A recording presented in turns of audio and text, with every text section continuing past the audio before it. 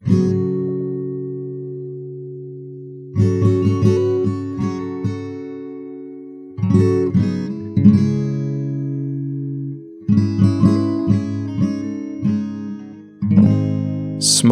power is a concept that was developed by political scientist Joseph Samuel Nye, Jr.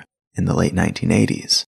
Nye is probably best known for his co-developed international relations theory of neoliberalism, which posits that states should focus primarily on absolute gains rather than gains relative to other states, and the related concepts of asymmetrical and complex interdependence, which say, in essence, that in the modern world, every nation's fortune is tied to that of every other nation, inextricably and to varying degrees.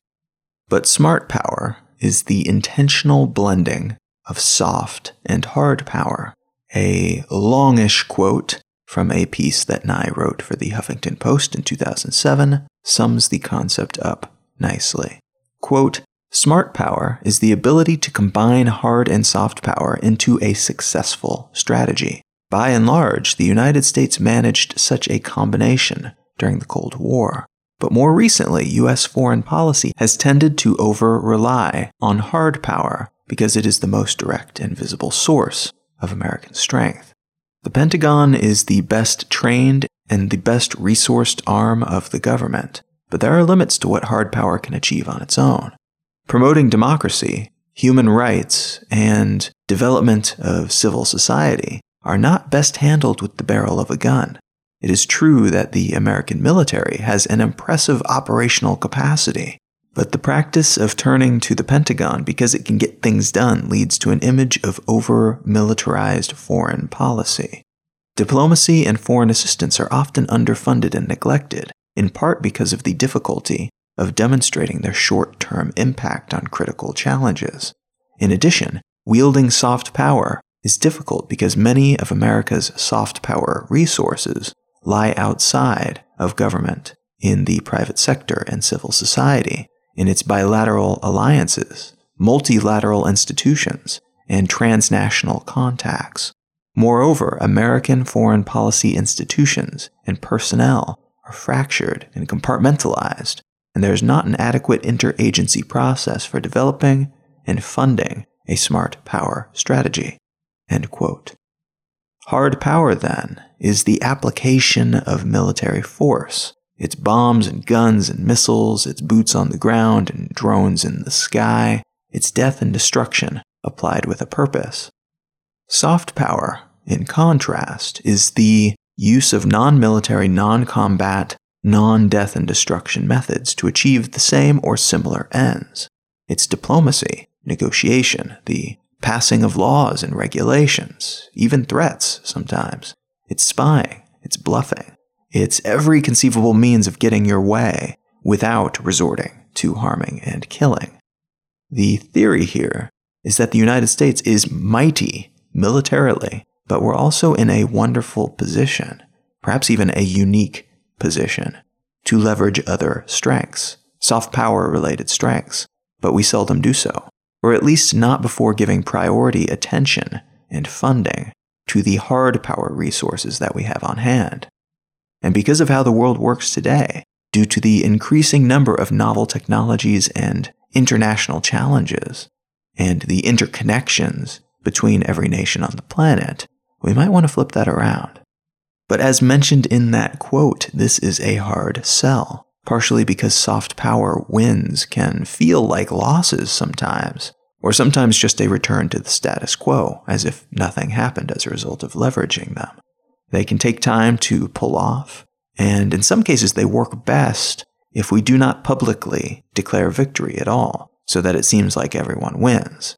The nature of our politics is that politicians want victories that they can claim. They want real I won and you lost scenarios that are indisputable, and soft power seldom grants that kind of concrete, highly visible victory, at least not in the short term. Hence, the situation in which we find ourselves. Smart power at our fingertips, but the soft power half of the equation very often left in the dust. Now, all that said, soft power is still utilized, and fairly regularly. We just don't always notice it when it happens. And what I want to talk about today is a type of soft power that is leveraged with a fair amount of frequency, but which is also often misunderstood and very seldom appreciated. Today, I want to talk about sanctions.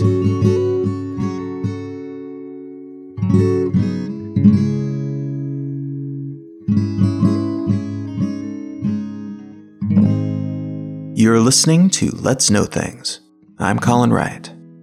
Let's Know Things is a listener-supported show, which means that it is brought to you by you. And I mentioned last week that there is now a Patreon for Let's Know Things, which you can find if you go to patreon.com/letsknowthings. And in the interim, I've also added ad-free episodes to the benefits that patrons receive. So if you go over to patreon.com/letsknowthings and you contribute any amount of money each month, you will receive access to a podcast stream that is the same show that you are currently receiving, but it just has all the ads taken out.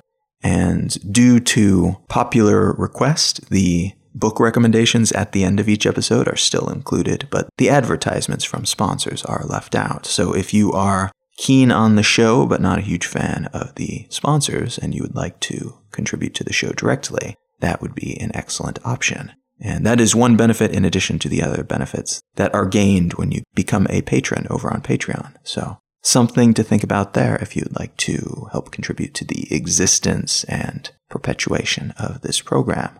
Now, that said, I am still very careful about the sponsors that I take on for the show. I make sure that I only promote goods and services that I actually use and that I feel good about promoting, that I would share with people anyway, but that provide me with a way to try to make some income from this project at the same time. And I have 2 new sponsors today to add to the ones that I usually use. The first of which is a company called Everlane, which is my favorite clothing company, actually. Probably 75% of my wardrobe is made up of clothing from this company. They make the main bag that I use these days when I travel, and they make clothing that is ethically produced, that is well designed, that is aesthetically pleasing and minimal, and which does not slap logos on everything. I love clothes that do not have visible logos, and this is one of the few companies that makes nice clothing that I enjoy, that is well made, that is not slathered in big ugly logos.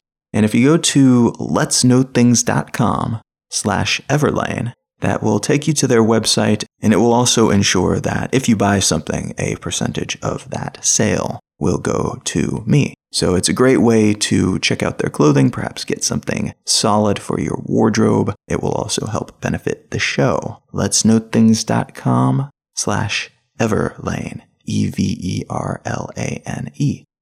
And the other new sponsor today is lynda.com.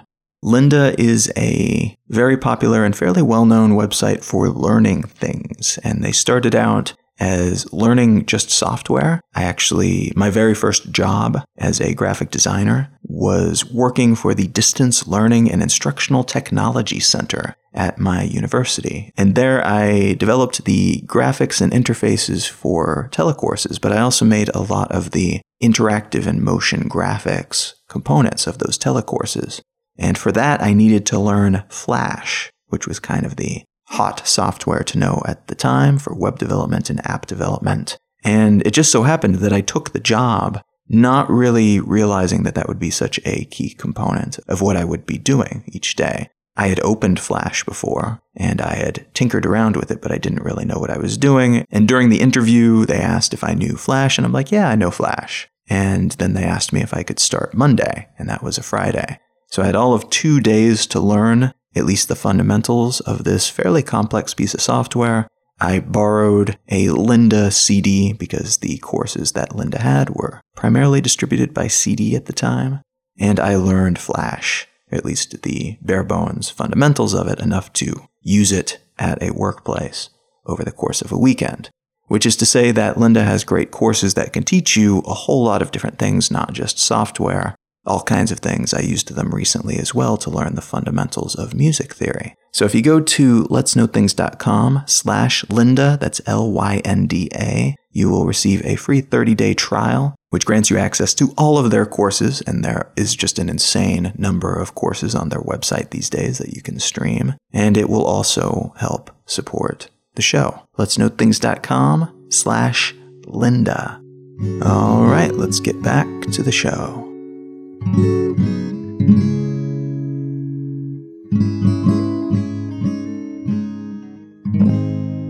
So the article that I want to start from today is an AP-sourced story that was published on ABC News. And the story is entitled, "Iran Strikes Back at U.S. with More Reciprocal Sanctions." And this article is super short. It's more of a quick report of something that happened than anything deep and explanatory. But I realized when I saw it come across the AP's headline stream that I didn't know much about what it was actually talking about. I understood the broad strokes of the situation into which this piece of news fit, but I didn't understand the details. And I realized that when we hear the word sanctions bandied about in the news all the time, we very seldom receive context about that word and about what it means in detail and how it fits into the larger picture of international politics and economics. Now, in this specific case, the article is about Iran sanctioning 9 U.S.-linked individuals, corporations, and organizations. These sanctions are reciprocal in that they're kind of a sanctions counterattack against the United States' interests after the Trump administration slapped some new sanctions on Iranian-linked individuals and organizations.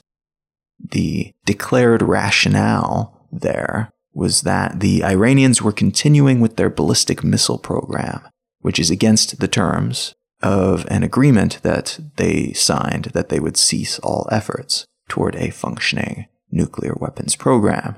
This recent volley of accusations and sanctions being leveled between the US and Iran has been occurring from the beginning of the Trump administration, so the end of 2016 forward. And a couple recent pieces from Reuters on the matter kind of help explain what that relationship has looked like. There was a piece from February of 2017 entitled, "Trump Administration Tightens Iran Sanctions.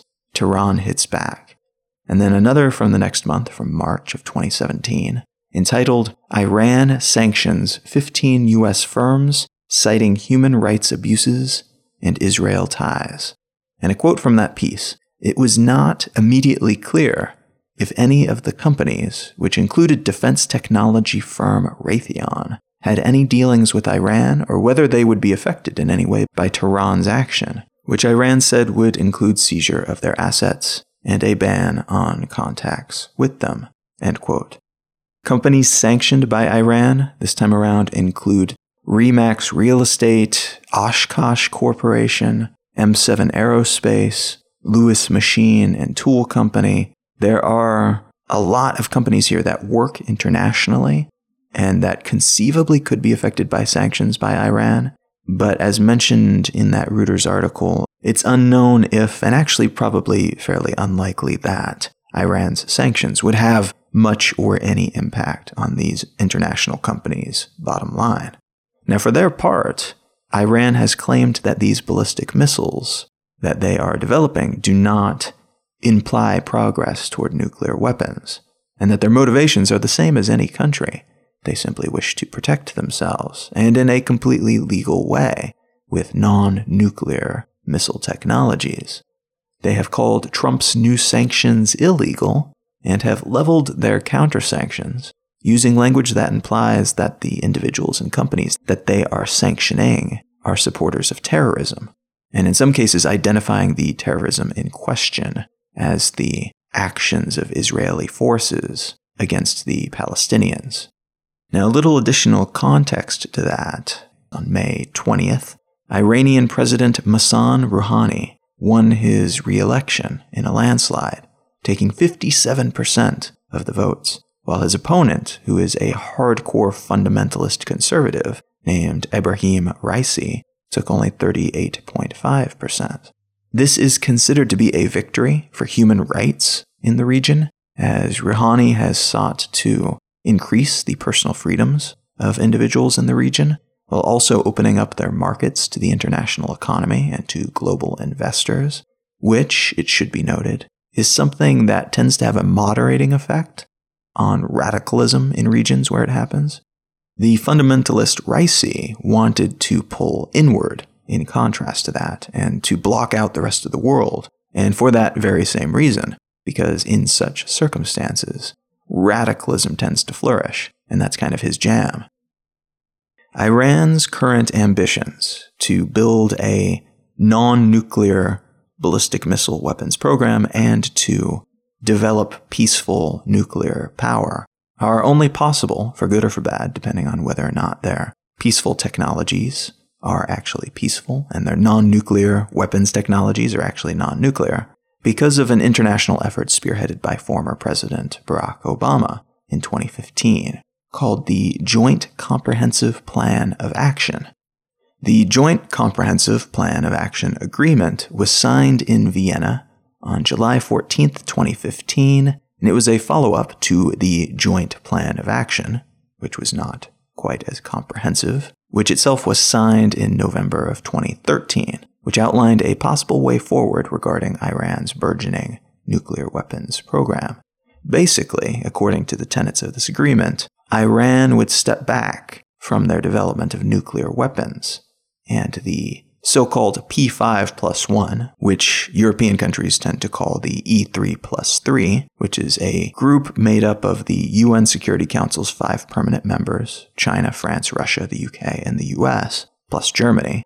They would negotiate with the Iranians about maybe helping them by removing some of the sanctions that they have suffered under since the UN began adopting resolutions against the country in 2006. Now, from 2006 through 2010, 6 UN resolutions were passed, each one leveling a greater number of sanctions against Iran and its interests. Despite these resolutions, though, Iran refused to cease their nuclear weapons program, something that they'd been working on since the 70s, but which slowed down and stumbled in the wake of the Iranian Revolution of 1979, when fundamentalist hardliners took over and ousted the US-supported Shah, who ruled the country, and replaced their progressive dictator-led government with an Islamic republic. A huge percentage of the country's nuclear-related scientific community fled the country when the revolution occurred, which stifled development in that area and in many other non-religious areas, which consequently slowed the progress that they had been making up until that point toward nuclear weapons. After the revolution, Iran fought a war against Iraq, so from 1980 until 1988, their infrastructure and economy and attention was largely tied up in that conflict. But afterward, Iran received assistance from Pakistan, China, and Russia to develop local uranium mining and enriching capabilities. And although the Iranian government has claimed these efforts to be purely peaceful, aimed at producing nuclear power for their country, the Nonpartisan Nuclear Threat Initiative Organization says that the US and other intelligence agencies have long suspected that these so-called peaceful nuclear power efforts are in reality cover for clandestine weapons development programs. An interesting side note here is that the US and Israeli intelligence organizations are so convinced that this is the case that they apparently built a computer worm, a malicious piece of software like a virus, with the express purpose of crippling Iran's nuclear program. Stuxnet is the name of that worm, and it reportedly worked splendidly, ruining up to 20% of Iran's nuclear centrifuges by introducing flaws and disruption into their computer networks. There's a great documentary about Stuxnet called 0 Days, which I'm pretty sure is available on Amazon Video and probably iTunes if you want to learn more about the purpose and discovery of this virus. It is, in fact, a pretty crazy story. But back to 2015. when the Joint Comprehensive Plan of Action Agreement was signed. There was a piece in The Atlantic about it in July of 2015 entitled, "Why the Iran Deal Makes Obama's Critics So Angry." This piece outlines the three options that were on the table for the world, and in some ways more specifically for the US, which often plays an outsized role in these types of decisions. The first option was to simply step back and allow Iran to do what they'll do, nixing the existing sanctions. This would be kind of the isolationist policy, but also one that would pull out all the stops on any current or future nuclear programs that Iran might want to undertake.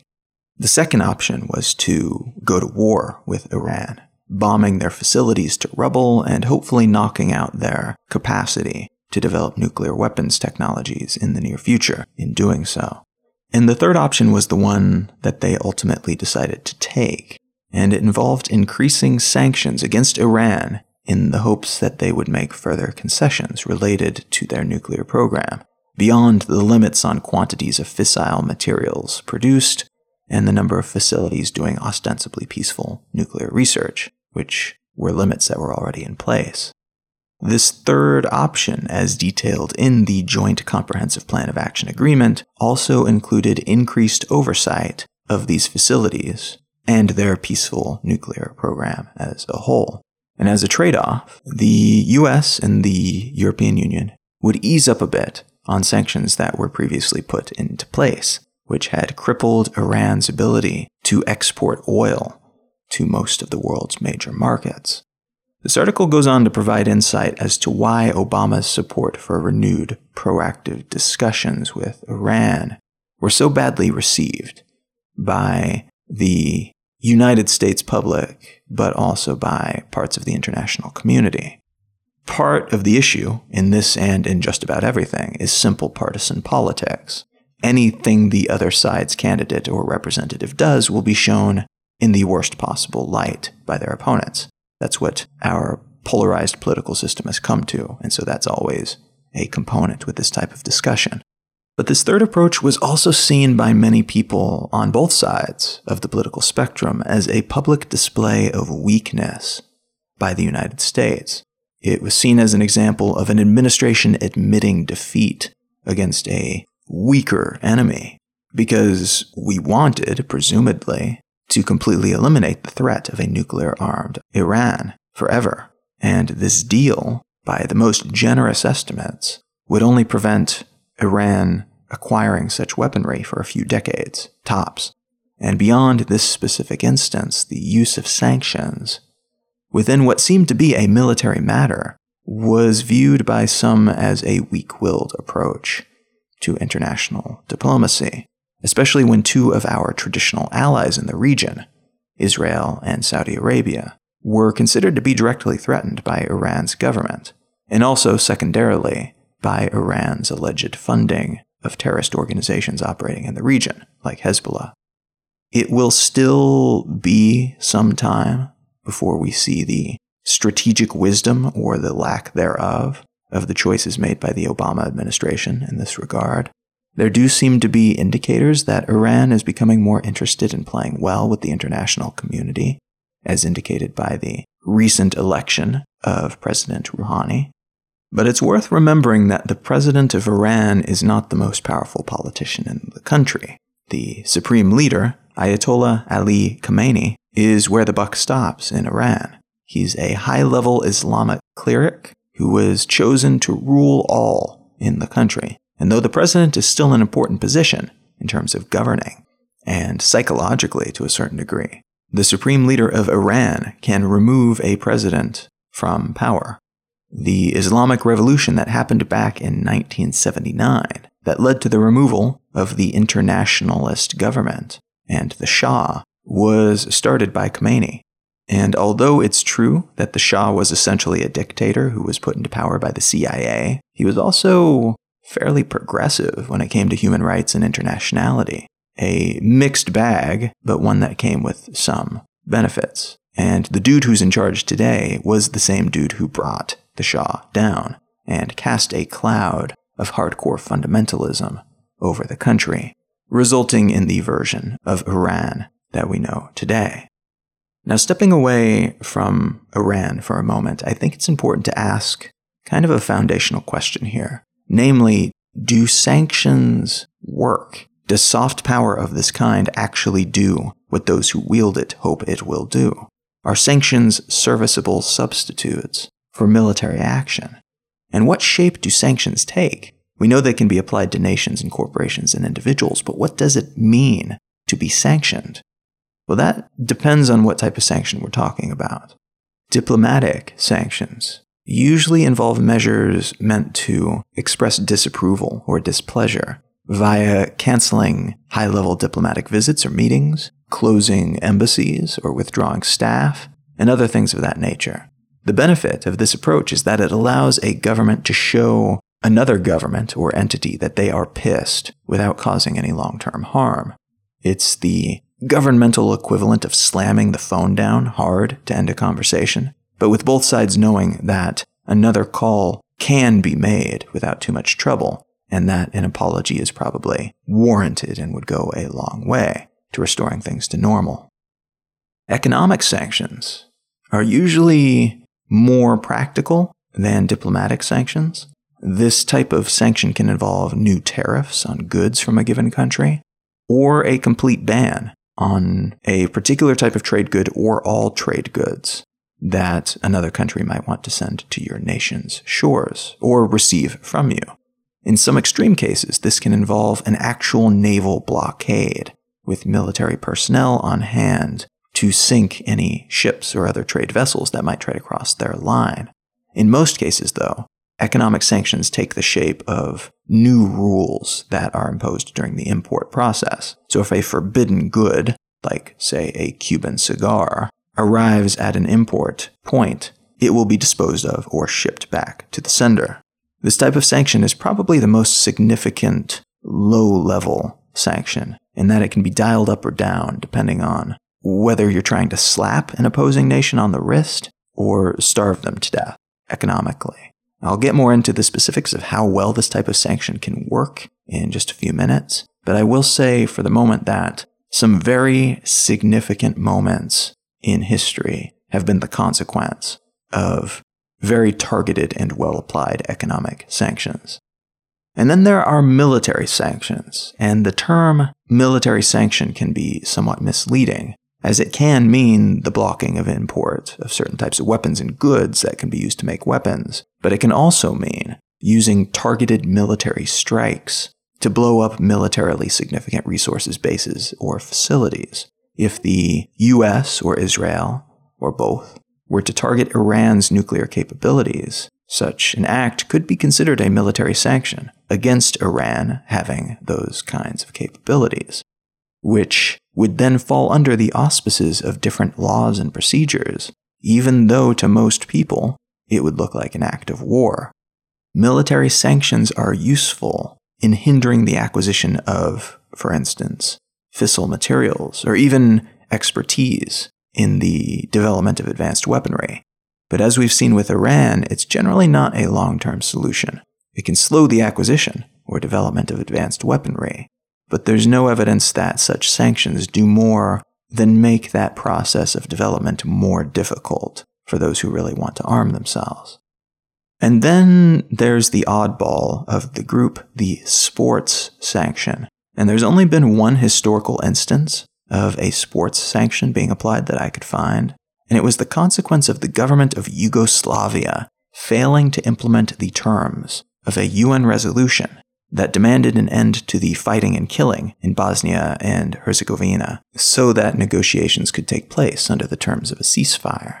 The government's failure to adhere to these peace-brokering terms led to UN Security Council Resolution 757, which, among other sanctions, banned the import of all products from Yugoslavia, prevented the sale of all products to Yugoslavia, denied aircraft permission to take off from, land in, or overfly Yugoslavia, suspended all scientific, technical, and cultural exchanges with Yugoslavia, and limited the participation in sporting events in Yugoslavia. This last piece of that resolution, the sporting sanction, though seemingly the least important part of the resolution was actually a key piece of psychological punishment against the country. The Yugoslavian football team had recently qualified for Group 4 in the Euro 1992 finals tournament, meaning they were in the Final Four in what is basically the European-focused World Cup, a big honor and accomplishment. But because of this UN resolution, they were kicked out, and Denmark took their place in the Final Four.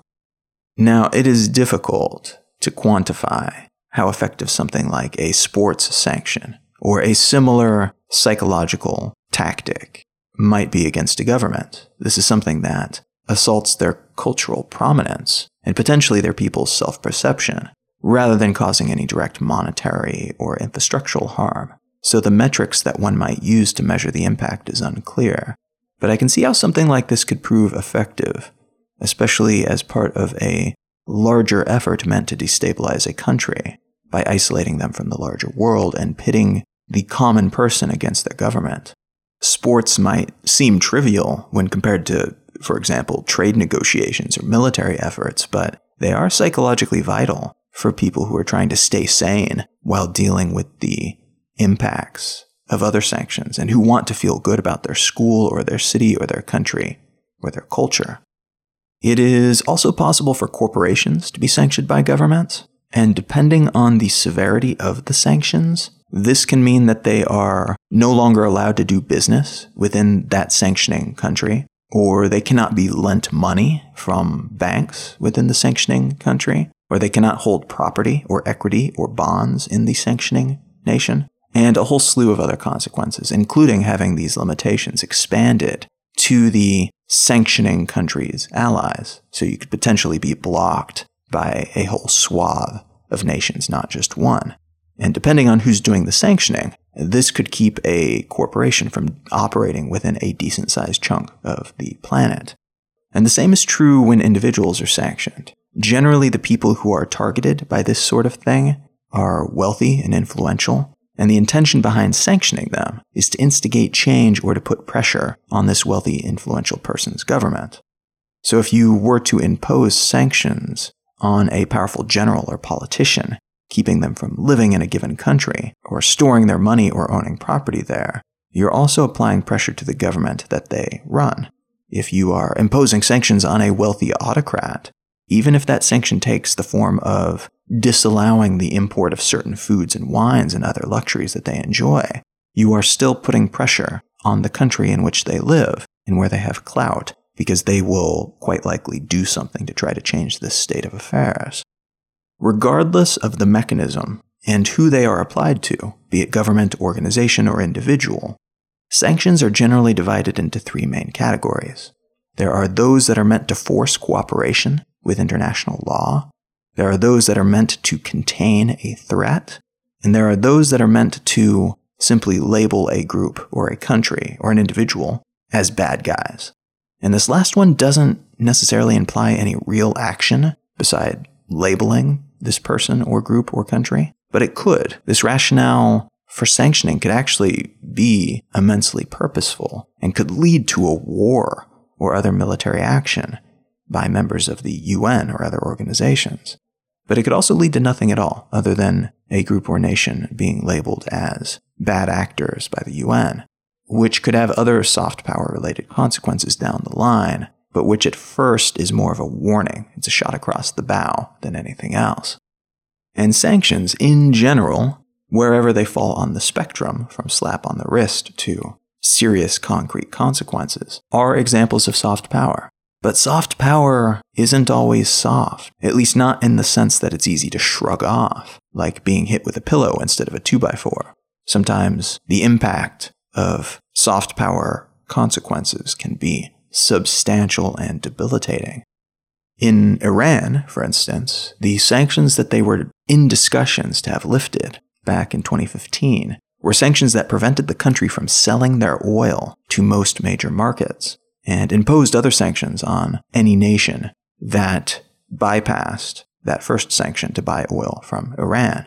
Some of these sanctions also prevented them from exchanging and sending money internationally. And this dual-pronged attack devastated the government's coffers.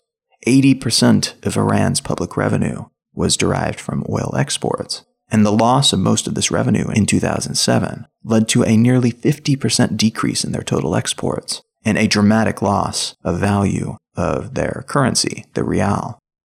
This messed with their markets and the value of their companies, but on the street level, it also raised prices of fundamentals like bread and milk and meat by about 20%, and some other goods like chicken increased in price by 80%. Soft power, then, can have very serious real-world concrete consequences when applied correctly. Similar, but arguably even more substantial consequences resulted from the recent sanctions by much of the Western world against Russia after the Russians brazenly, quote-unquote, annexed Crimea, a part of Ukraine that had a lot of Russians in it and which Putin decided should be his. Now that's a quick and dirty assessment of the situation, and the somewhat expanded version of the story of the taking of Crimea explains a few things about Russia's internal and external policy and PR strategy. So a part of Ukraine was invaded and occupied by the Russians, but the invasion was conducted in a non-standard way, using the so-called Little Green Man strategy that was named for this event, and during which unmarked, flagless, supposed volunteer military personnel from Russia, which were armed and supported by other unmarked, flagless Russian supply lines, crossed the border into Ukraine, and then occupied their territory, and then claimed publicly that they were not invading, they were helping the locals there, who were primarily of Russian descent, free themselves from the shackles of Ukrainian oppression. But they were not connected to the Russian government, so they were just doing it on their own. This was not a diplomatic move. Much like their recent adventures in botnets and news obscuring and tactical hacking, the Russians were very clever about this, in that they did something that was relatively small and low in cost relative to the rewards, and different enough not to provoke a military pushback, but still big enough that they could internally declare a massive imperial-style victory to their people. And strategically, it should be noted that they also captured a port in Crimea that they had been using to access the Black Sea. Up until this point, they had paid the Ukrainian government to access it. But with NATO closing ranks along the Russian border, there's a decent chance that they were worried about what might happen to their naval assets in the region if the Ukrainians decided to retract that lease. So it was a very clever move, it was very dastardly, who knows if it would actually work again. But as in so many cases right now, the Russians are teaching a master course to the world on asymmetrical warfare. But back to the sanctions. The Russians came up with a clever way to invade and claim land from a neighbor. The world at large decided it wasn't enough to provoke a direct military consequence, and especially not enough to provoke one that could potentially spiral into a nuclear war, so their options were somewhat limited, and sanctions were applied. But not all at once. They came in three main waves. The first wave of sanctions came in March of 2014, and basically these applied to, as of yet, unnamed and unspecified people and entities within Russia, and an executive order was signed by then-President Obama to get the gears in motion. Later that month, the United States, the European Union, and Canada figured out their targets and jointly applied sanctions that would make it very difficult for a range of Russian leaders, both governmental and corporate, to travel in the Western world, while also limiting their ability to move money and hide wealth. This first step alone included the most wide-ranging sanctions against Russia and Russian interests since the fall of the Soviet Union in 1991. But two more waves were on the way in the following months and years, and by the end of 2016, the majority of the free world had passed numerous economic, travel-related, and diplomatic sanctions against Russia, making it incredibly difficult for those involved, and those tied to those involved with the annexation of Crimea, to travel, invest, attract investments, get loans, store and move money, acquire luxuries, and so on. The complete impact of these sanctions, like most sanctions, are difficult to quantify, at least for the moment. But even Russian representatives have admitted that the sanctions have directly capped at least tens of billions of dollars from coming into the country, and that the sanctions have amplified the downward spiral Russia was already experiencing due to the global decrease in oil prices, which is bad for a country that is so immensely dependent on fossil fuels for their existence. U.S. politician John McCain once said that, quote, "Russia is a gas station masquerading as a country," end quote. Which is kind of true. Gazprom, Russia's largest oil company and actually its biggest company overall, was created when the Soviet Ministry of Gas Industry was converted into a corporation in 1989, at the dusk of the Soviet Union. Gazprom is a private company, but the majority stakeholder is the Russian government, and it's often used as a tool of soft power in negotiations and diplomatic efforts. This is important to know because Gazprom was a major target of these sanctions. So when, in 2015, Gazprom's profits plummeted by 70% as a result of sanctions, and a weak ruble that was partially caused by sanctions, you can be certain that the Russian government felt it. That same year, Gazprom accounted for 8% of Russia's total income, and petroleum and gas exports as a whole made up around half of their total exports. So it wasn't a death blow, but the ruble lost half its value that year, and the Russian economy shrunk by 3.7%. Seen through this lens, a lot of the suspected motives behind Russian meddling in the US and European elections begins to make a lot more sense, as the international trade deals that they rely on and the sanctions that they would like to see removed are controlled by the offices in these other countries that they hope to fill with Russian-friendly politicians. Now, I should definitely note that the extent of that meddling is still fairly obscure, but what we do know, the things that they are doing that are transparent and factually demonstrable, are already enough to indicate that this is at least one of their intended ends. And we can say that pretty confidently without wading into conspiracy theory territory. One more example of modern sanction utilization that I'd like to touch on is seen in the Caribbean, in Cuba. In 1958, the U.S. blocked sales of weapons to Cuba, followed by a block on all exports to the country, excluding food and medicine in 1960. In 1962, after Cuba nationalized some American-owned oil refineries in the country, meaning the government took them from their owners and made them property of the state without paying those former owners, this embargo was then extended to include essentially all exports from the U.S. and all imports coming from Cuba to the U.S. Things escalated from there. The Organization of American States, or OAS, which is a continental organization made up of the 35 independent countries in North and South America, decided unanimously to suspend all trade in military goods with Cuba, and to block all imports coming from Cuba, as the U.S. had already done. Then, in October 1962, the Cuban Missile Crisis went down, and for about a month, the OAS again unanimously supported a naval quarantine of Cuba, which allowed member states to take military action against Cuba to ensure hemispheric security, in this case meaning to avoid having the Soviets base nuclear weapons on the island. That naval quarantine ended less than a month later when the Cuban Missile Crisis ended, but the sanctions only increased in severity from that point forward.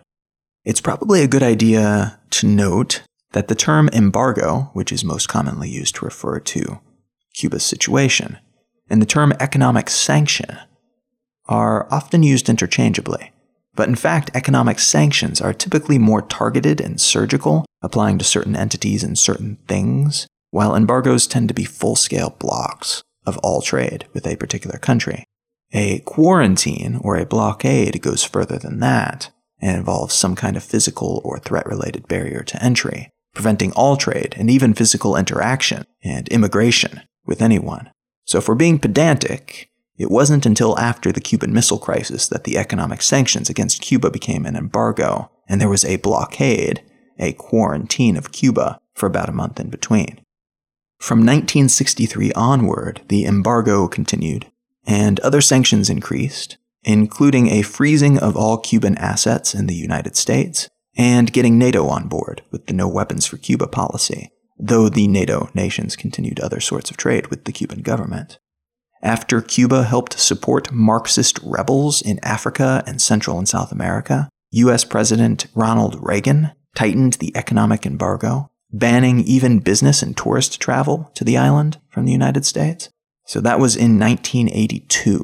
And after that came decades of loopholes being found and loopholes being filled, and the U.S. figuring out ways to make life more difficult for Cuba. One example of those efforts to make life more difficult stands out to me, and it was called the Cuban Democracy Act of 1992.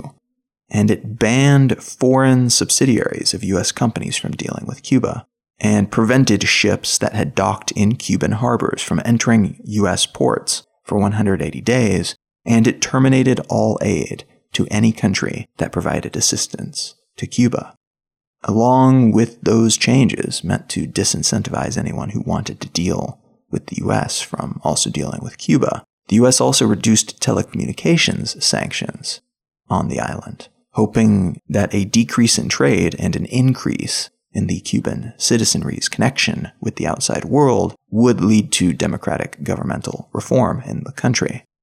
A great deal more happened throughout the rest of the 90s and into the early 2000s, especially related to immigration from Cuba to the U.S., the slow upgrade of infrastructure in Cuba, and the continued dictatorial rule of the Castro regime, first by Fidel and then his brother Raúl.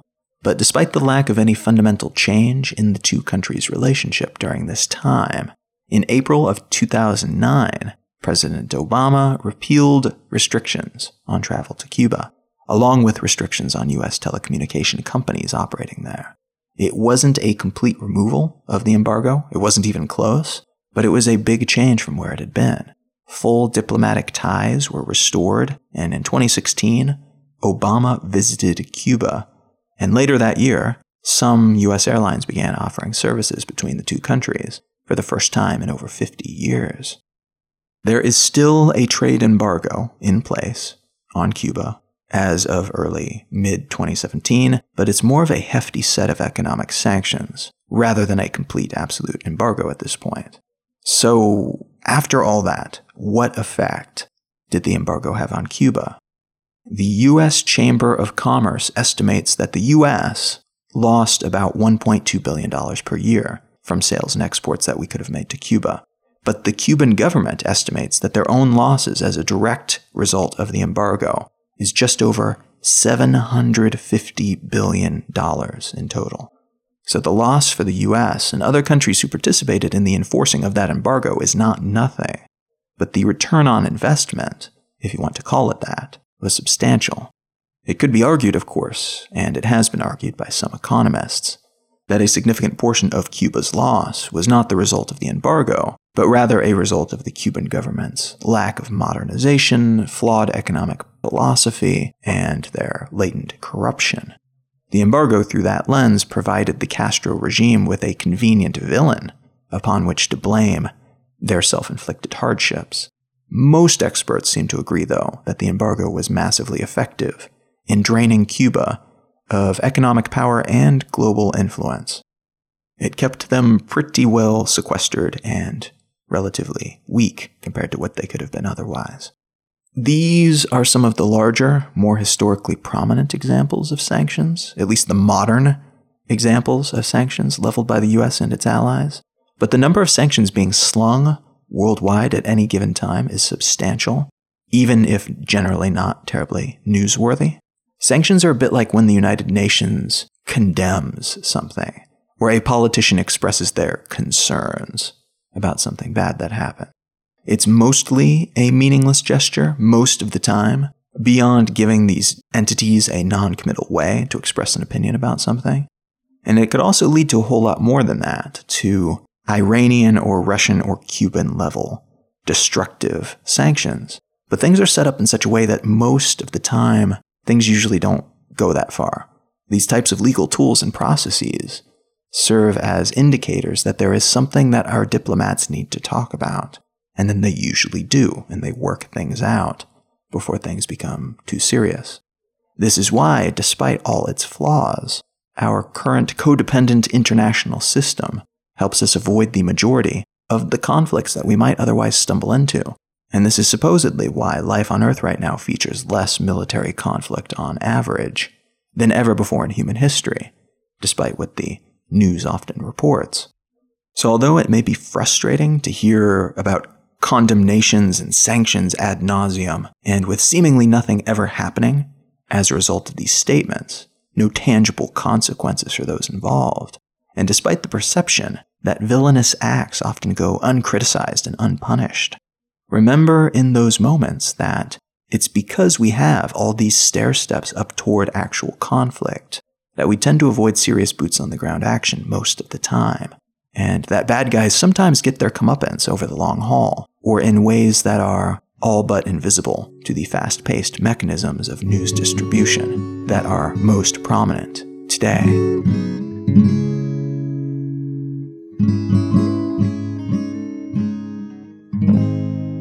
So as I mentioned in the intro, there is now a Patreon for the show at patreon.com/letsknowthings.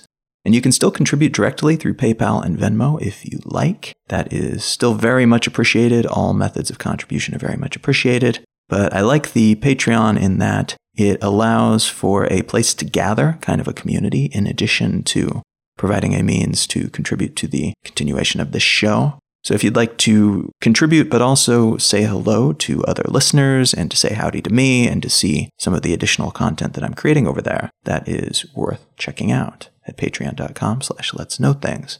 And I mentioned that one of the benefits for Patreon patrons is that they have access to an ad-free version of the show, and that is true. But a lot of people have also requested that I continue to do the book recommendations, even when there's no advertiser, when there's no audible advertisement as the catalyst for that review. So I'm going to do that, and it'll be separate from the ads, and it will be included in that ad-free version. The book that I'd like to recommend today is actually a graphic novel, and it's called Persepolis. It's by Marjane Satrapi, and she is a woman who grew up in Iran during the Islamic Revolution. And this graphic novel tells the story of her childhood, growing up during that period, before and during and after the Islamic Revolution, which was a period in Iran's history when they went from being a very liberal, progressive, if dictator-run country that played well with the international community post-World War II, to a country that was very hardcore fundamentalist Muslim. And the changes that a little girl had to go through during that period are utterly fascinating. It is absolutely hilarious and beautiful and fascinating. The graphic novel is just a glorious artifact to have and to read. There's also a movie version that I was so skeptical about because I love the book so much, but the movie, the illustrated movie, was just fabulous as well. And I'll link to a couple different places that you can find both of these items, the graphic novel and the movie, in the show notes. But however you take it in, I highly recommend checking out Persepolis by Marjane Satrapi. An excellent piece of work, provides a little bit of additional background to some of the things I talked about in this episode, but it's also one of the better pieces of illustrated storytelling that I've seen in a very long time. So in addition to the Patreon and other methods of direct monetary contribution, it is also incredibly valuable if you stop over at iTunes and leave a review for the show, or if you share the show with a friend or with your social network. But another great way to help support the show monetarily is to check out our sponsors. And there are two new sponsors today. The first one is Everlane, which is my favorite clothing company. They produce clothing in ethical ways. They do a really interesting thing where they show you for each garment how much it would traditionally cost using traditional markup methods. And the markup on most clothing is ridiculous because you're paying for the brick and mortar costs and the shelf space and all the marketing. They cut out most of those costs. So they give you really high-end clothing that is available at a relatively affordable price, which is quite nice. They produce very simple, minimalist, streamlined garments that are, to me, quite beautiful. They're aesthetically pleasing, but they also last a long time. And if you go to letsknowthings.com/Everlane, I will receive a cut of any money that you spend over on their site. That's letsknowthings.com/Everlane. And the other sponsor today is Lynda. Lynda is a website that is full of online courses that are taught via video. And it really is amazing, the number of different subjects that they teach on this website now. It's probably best known, and they have the greatest depth of information about any software or skills like that you might want to learn, graphic design or music production, animation, film production, photography. They've got a very deep library for all of these subjects. But they also have courses for adjacent and somewhat surprising things like voice training and music theory. And having access to those to support other things that you might want to learn is a really useful thing to have on hand. And if you go to letsknowthings.com/Lynda, Lynda, you will receive a free 30-day trial of Lynda and access to every course that they have in their library. And if you don't dig it, you can leave before the 30 days are up and it won't cost you a thing. But either way, giving them a shot, trying them out through letsknowthings.com/Lynda helps support the show. You can find the show notes for this episode and every episode of Let's Know Things at letsknowthings.com. While there, you might consider signing up for the free weekly newsletter that goes out every Monday that contains a collection of links to interesting things that you might enjoy. You can find out more about me and my work at Colin.io. And you can find me pretty much everywhere on the internet at Colin is my name. My blog is exilelifestyle.com. Thank you so much for listening. I am Colin Wright, and I will talk to you again next week.